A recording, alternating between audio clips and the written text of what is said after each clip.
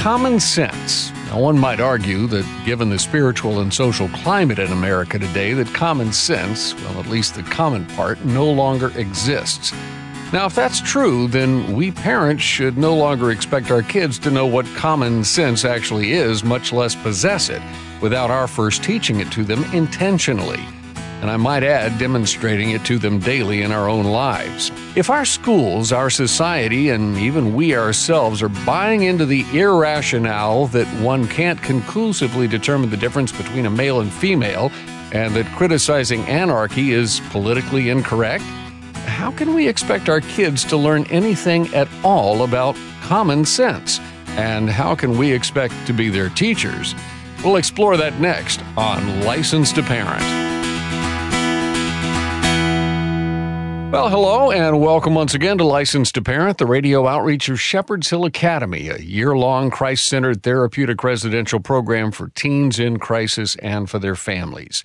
Our goal on this program is to take what we learn inside the gates of Shepherd's Hill and bring it out to you so you can be a more informed and intentional parent and, well, we hope, avoid the need for residential care. Today's program is coming to you from 3 separate locations, each way more than 6 feet apart, so to the best of our knowledge, we are COVID-free today. Trace, great to be back with you again, even virtually, and certainly in a society where there seems to be no more transcendent truth or traditional beliefs that trump our mere opinions. How do you think we can come to any objective truth about common sense, and not just for raising our kids, but for living lives ourselves and teaching our kids how to live theirs? Well, Rich, first of all, I think it's a shame and an embarrassment that this discussion even needs to take place to begin with. For 3 decades, I've been crying from the rooftops that this stuff was going to happen if we didn't start understanding what postmodern thought was doing to us and if we didn't get a hold on it. You can't destroy the foundations of morality, humanity itself, or even language, and then expect to perpetuate a civil society. And you can't start redefining myriad terms to create your own reality out of your own warped and subjective feelings and emotions and ideas. So, of course, there can be no common sense when postmodern thought has become the accepted default worldview for a people who now control our nation's infrastructure and a citizenry who will allow them to do it. And common sense can't exist when every individual on the planet gets to define, 1, or redefine the word common, and 2, define or redefine the word sense.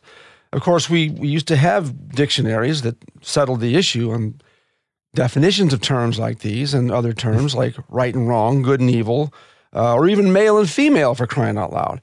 Well, just to jump in here for a moment, postmodern thought is not new. That kind of thinking has been around since the beginning of time, I suppose. Well, that's true, but what's brand new to America is the logical end or the outworking of postmodern thought.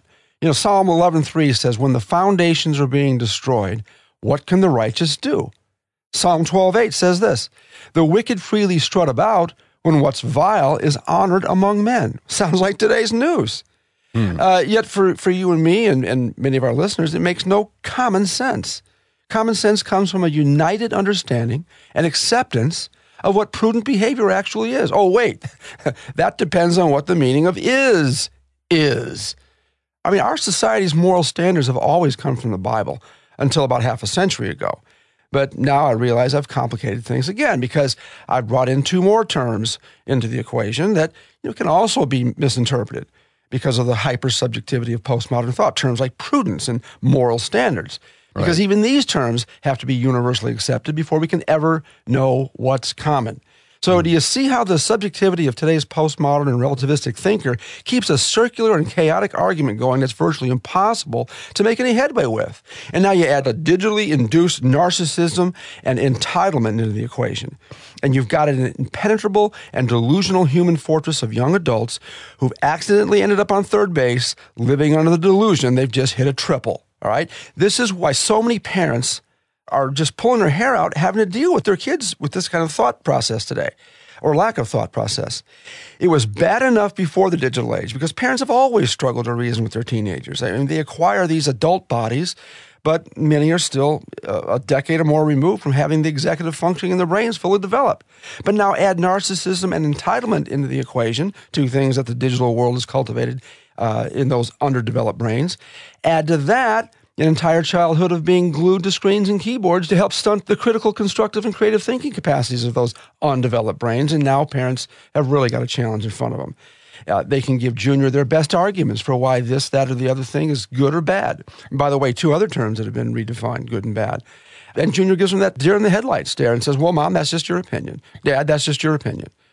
Everything is about feelings. Feelings are the determining factor for what actually right and wrong and good and evil are in their minds.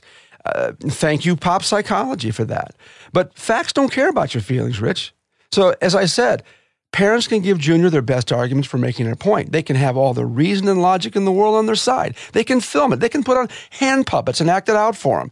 These kids aren't getting it. And the fact that they were never made to get it at a young age hasn't helped either. Hopefully today's guest will help bring some wisdom and some common sense into the equation. Well, I know for a fact that he will. Today's guest is what we like to call a repeat offender on Licensed to Parent. In other words, he's been a guest regularly in the past. He's also a man who's been a friend of this ministry for many years, Trace, and as you well know, shares your feelings about the way culture is headed and the unfortunate effects that the digital technology is having on it all. John Rosemond is an American columnist. He's a public speaker and author on parenting. His weekly parenting column is syndicated in about 225 newspapers. He's also authored some 15 books on the subject of parenting. John is a strong advocate for authority in the home and discipline in the home and recognizes, if I can quote the title of one of his books, that Grandma was right all along. John hosted the nationally syndicated program Because I Said So on American Family Radio up until 2018.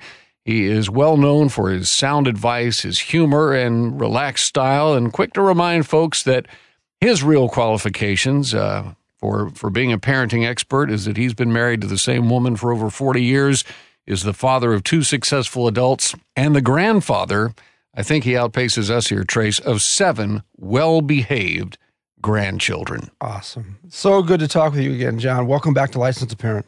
Yeah, well, thank you for inviting me back. I've got to update my biography. My wife and I just celebrated our 52nd wedding anniversary. Wow! Awesome. Congratulations! Yeah, we've defied the odds from my generation, anyway. That's awesome. And I was listening to Rich, and he said that relativism is nothing new; that it's been there since the beginning. And indeed, I believe that a proper reading of Genesis chapter 3 reveals that relativism began in the garden. It began when the serpent said to Eve that she, by eating of the tree of knowledge of good and evil, could become like a god, that she could define good and evil for herself. And that's been culture's struggle ever since. Yeah. And relativism broke out of its the boundaries, the fence that Christianity, Judaism, and cultures that were wedded to that tradition and that worldview had built around it in the 1960s. Mm-hmm. Right. And I'm very well aware of this because I was a campus radical in the late 60s, campus organizer, and also a licensed member of the profession that has become the postmodern religion, and that is psychology, which has, and one of the reasons that I'm regarded as such a controversial figure is because, A, I am a psychologist by license, and B, I go around the country and take every opportunity provided to explain to people that if we had never listened to people like me, certainly an ironic thing for me to be saying, that and continued to listen when it came to the raising of children to our elders who did nothing to carry forward the theme of the show, who did nothing but pass along common sense to young parents and get them on the right road in so doing, that we would not be having the problems that we are having today with the raising of kids. Amen. Well, John, the truth is, if I got your story right, you're not the same person. You were born again, and your eyes were open to objective, transcendent truth. And I think that may be the greatest difference. About 20 years ago, so this was still a good 30-plus years after postmodern thought had really begun to take a deep root in America. I had a staff member make a mistake that I would have considered a simple matter of common sense. It wasn't a moral mistake, but one that would be more on par with coming in out of the rain. When I said, Bob, that's just common sense, his answer woke me up, and this is 20 years ago, woke me up to where we were really heading as a people in America. And this was a good Christian young man. And being totally serious, this guy tells me, well, Trace, you're assuming that this issue is common sense, or that common sense even exists. Now, how should a parent reply to a kid who gives his mom that answer when she tells him that the act of making his bed or picking up his room is just common sense? Well, the Bible says that there are things written on our hearts, and there are truths written on our hearts. And I maintain that is the Bible's definition of common sense, that we all have those truths written on our hearts. However, that has to be awakened in a child, and the only way it can be awakened is through proper instruction and biblical truth. Right. You need to use, as a parent, the Bible as your template for moral instruction. That is the only credible source of morality and proper thinking and a proper worldview. Well, it's transcended generations, thousands of years of generations to prove or give overwhelming evidence that this thing is right and good for the welfare of the masses, not just the individual. God's first instruction to parents, found in Deuteronomy 6, verses 6 and 7, translates to telling parents that their primary obligation is to instill in children a proper worldview. And the only proper worldview is a biblical worldview. And one of the things that we've inherited from the psychological parenting revolution that took place in the late 60s and early 70s and swept America is the idea that children need high self-esteem, and that the way to help a child acquire high self-esteem is to construct experiences for the child in which he experiences success. So today's parents are trying to create accomplishment experiences for their children. They value the accomplishments of their children more than they value the character of their children. That's right. And I keep telling parents, look, if you instruct your children in the fundamentals of proper character, the fundamentals of proper morality, the fundamentals of proper thinking, and proper thinking requires, to amplify something you said, Trace, requires emotional control. Yeah. If you accomplish that as a parent, then everything else will follow in its wake. Your child will do his best. He will put forth great effort at anything he does. No one knows anyone of sterling character whose life is a mess. It's a contradiction of terms. And if you want your child's life to be a good life, then teach biblical principle to your child from as early as your child is capable of understanding it. And that's before they can talk. I want to jump in here real quick because, well, first of all, we need to take a break. But you two have just landed on something that I think is a very important message for our parents to take away from this. And that is the difference between equipping our kids to succeed in life as opposed to stacking the deck so that they will succeed in life. I want us to talk more about that when we come back. You're listening to Licensed to Parent. Our host is Trace Embry. I'm Rich Rosell, and today's guest is John Rosemond, best-selling parenting author and speaker, author of the book Parenting by the Book. We'll have more conversation with John in just a moment. In today's digital age, there's more access than ever to digital devices. With technology constantly evolving to make our lives easier, is it any wonder that many feel as though they just can't live without it? Digital addiction can be just as chemically debilitating as drugs. Time in front of a screen can drastically affect the life of your child. For starters, your child may choose technology over simple things like playing outside and engaging in exercise, acquiring a job, and gaining life experience. To learn more about how digital addiction can affect your child, visit helpmytroubledteen.org, click on Resources, and look for the article, What is Digital Addiction? Parenting isn't easy. Shepherd's Hill Academy wants to equip you with resources for all areas and issues of life. Discover a variety of ebooks, podcasts, links, and more to help you navigate the parenting landscape. helpmytroubledteen.org. Is your teen's behavior dangerous? Your child's behavior may seem incredibly volatile during the teenage years. Sometimes the signs and symptoms come and go quickly as your child is growing, but other times behaviors are developed and nurtured that will lead to unhealthy choices. Here are a few items to consider. Does your teen refuse to abide by anything you say or request? Is your teen displaying behavior that's a marked change from what has been normal? Has your teen become increasingly disrespectful, dishonest, and disobedient, and openly rebellious? Go to helpmytroubledteen.org and take the quiz, Is My Teen Troubled?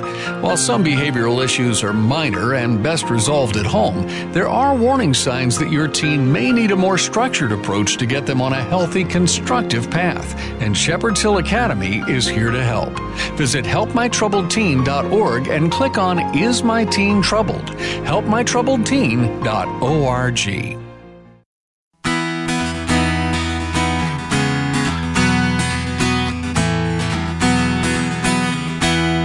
Welcome back. You're listening to Licensed to Parent, the radio outreach of Shepherd's Hill Academy, a year-long Christ-centered residential program working with teens in crisis and, by extension, with their families. And as we've said before, our purpose on this program is to bring the knowledge and information that we've gleaned from inside the gates of Shepherd's Hill and deliver it to you now so that you could be more intentional in your parenting and avoid the need for residential care for your kids.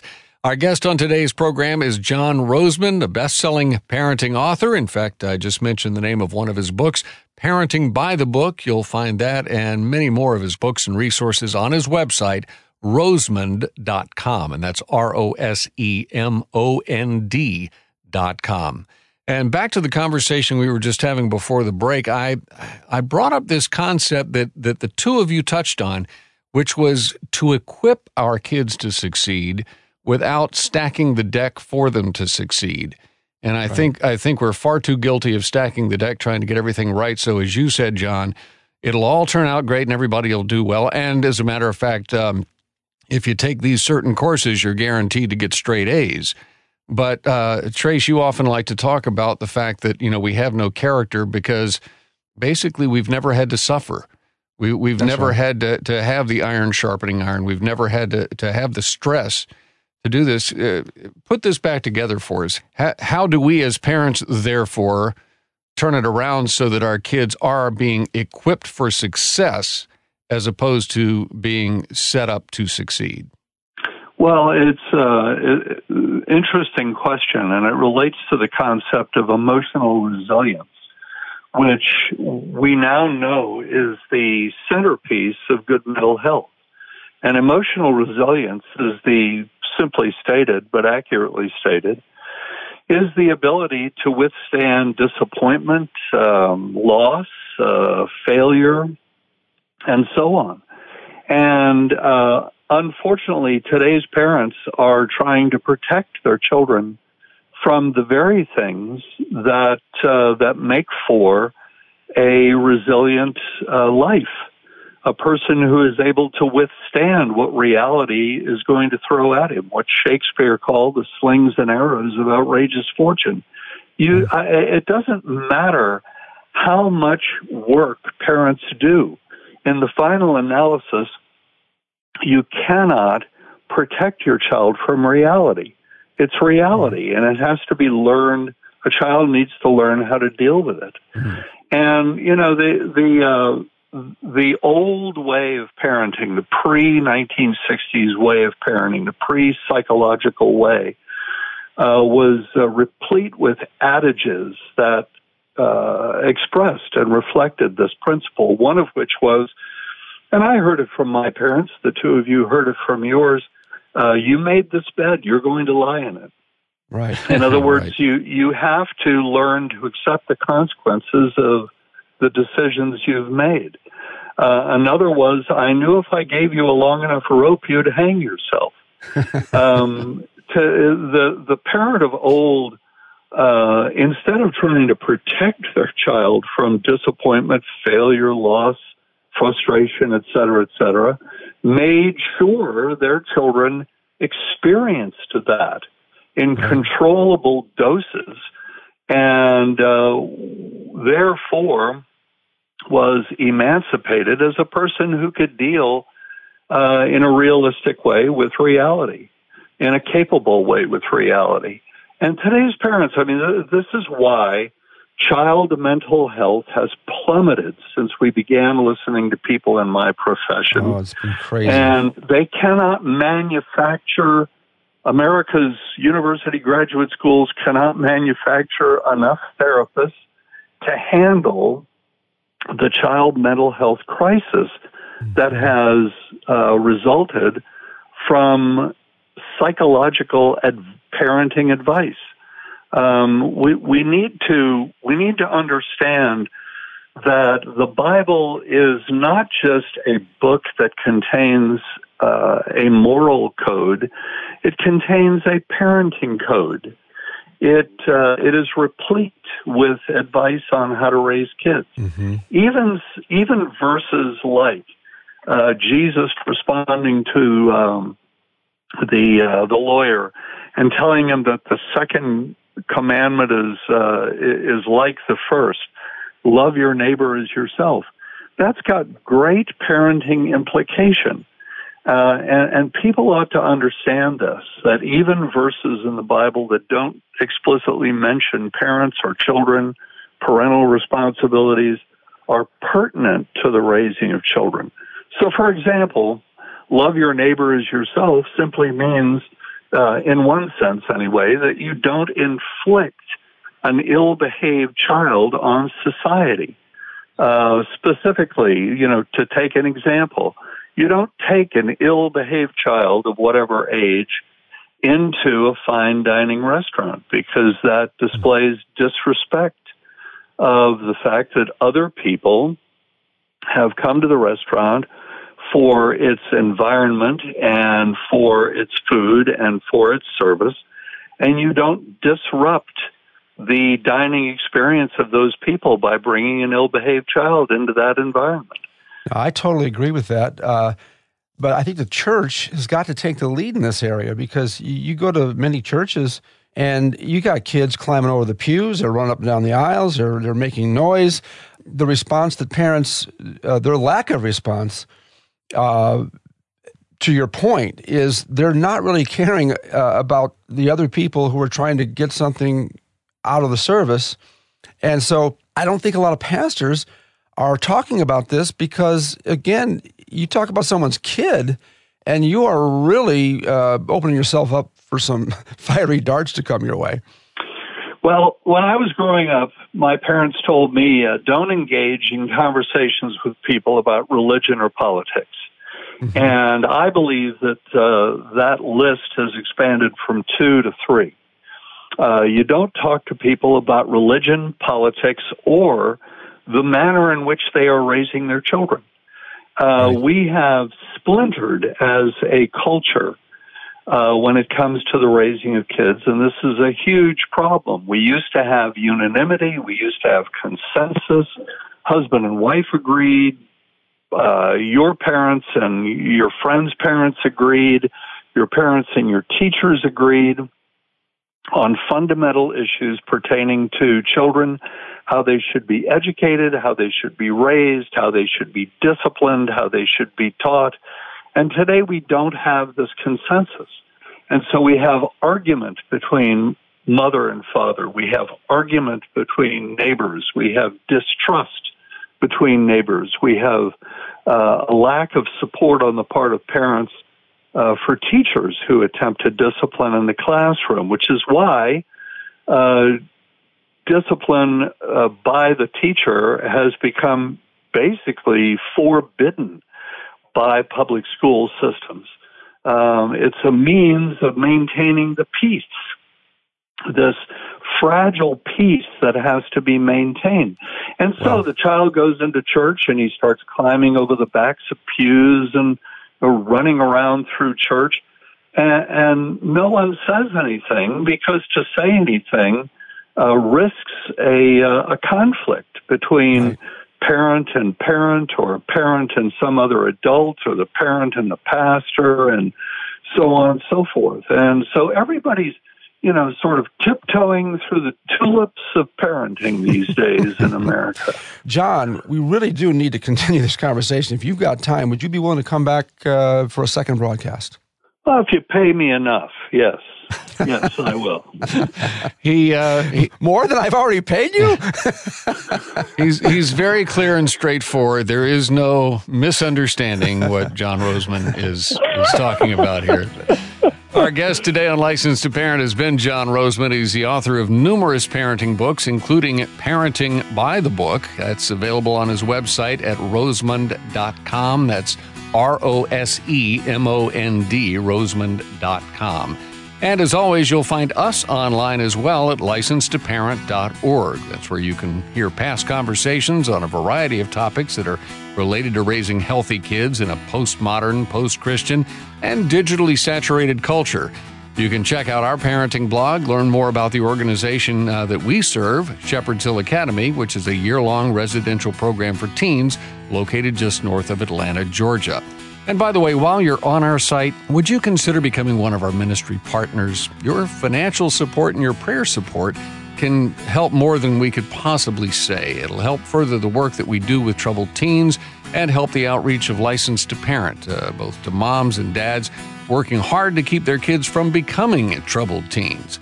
You can give securely when you visit our website and click on the donate button. That's at the top of the page at licensedtoparent.org. Our guest coordinator on Licensed to Parent is Daniel Fazina. Our technical producer is Carl Peets.